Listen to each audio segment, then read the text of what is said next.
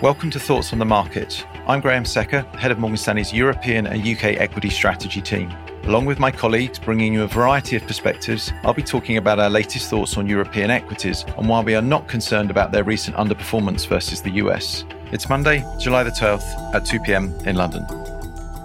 After performing strongly for much of this year, European stocks have traded sideways over the last month, underperforming the US, but still outperforming EM and Japan. However, this recent underperformance versus US stocks is causing some investors to question whether the best of Europe's run is now behind us. We think not, and remain optimistic for the remainder of the year.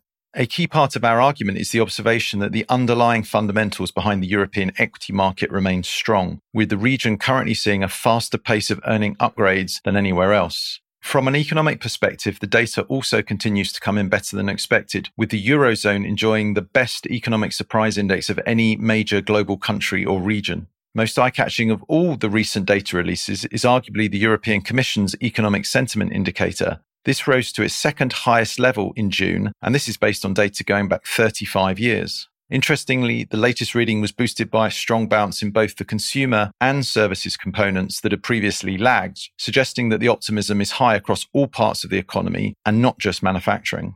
Fitting with the strong macro data coming out of the region, Eurozone inflation expectations have remained towards the top of their recent range and have not followed the drop we have seen in the US since the last Federal Reserve meeting in mid-June.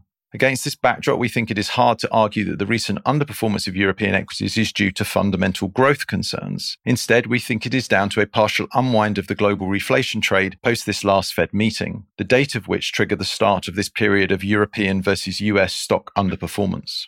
In particular, the recent fall in US bond yields has taken many people by surprise and undermined the reflationary narrative that had previously been boosting cyclical companies and those stocks with more of a value bias, both areas where Europe has a higher representation than peers. While this uncertainty may persist for a little longer through the summer, we expect investor confidence to recover as we move towards the latter stages of the year, helped by a continuation of healthy economic data and higher bond yields. Our US bond strategists expect US 10-year yields to end the year much higher than they are today at 1.8%.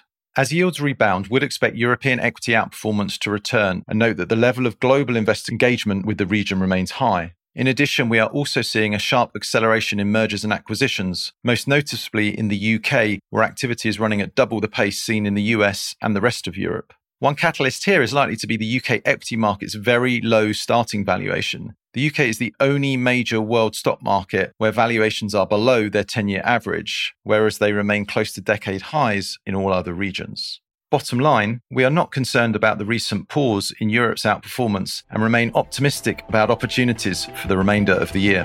Thanks for listening. If you enjoy the show, please leave us a review on Apple Podcasts and share thoughts on the market with a friend or colleague today.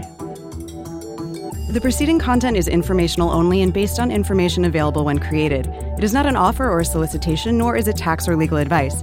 It does not consider your financial circumstances and objectives and may not be suitable for you.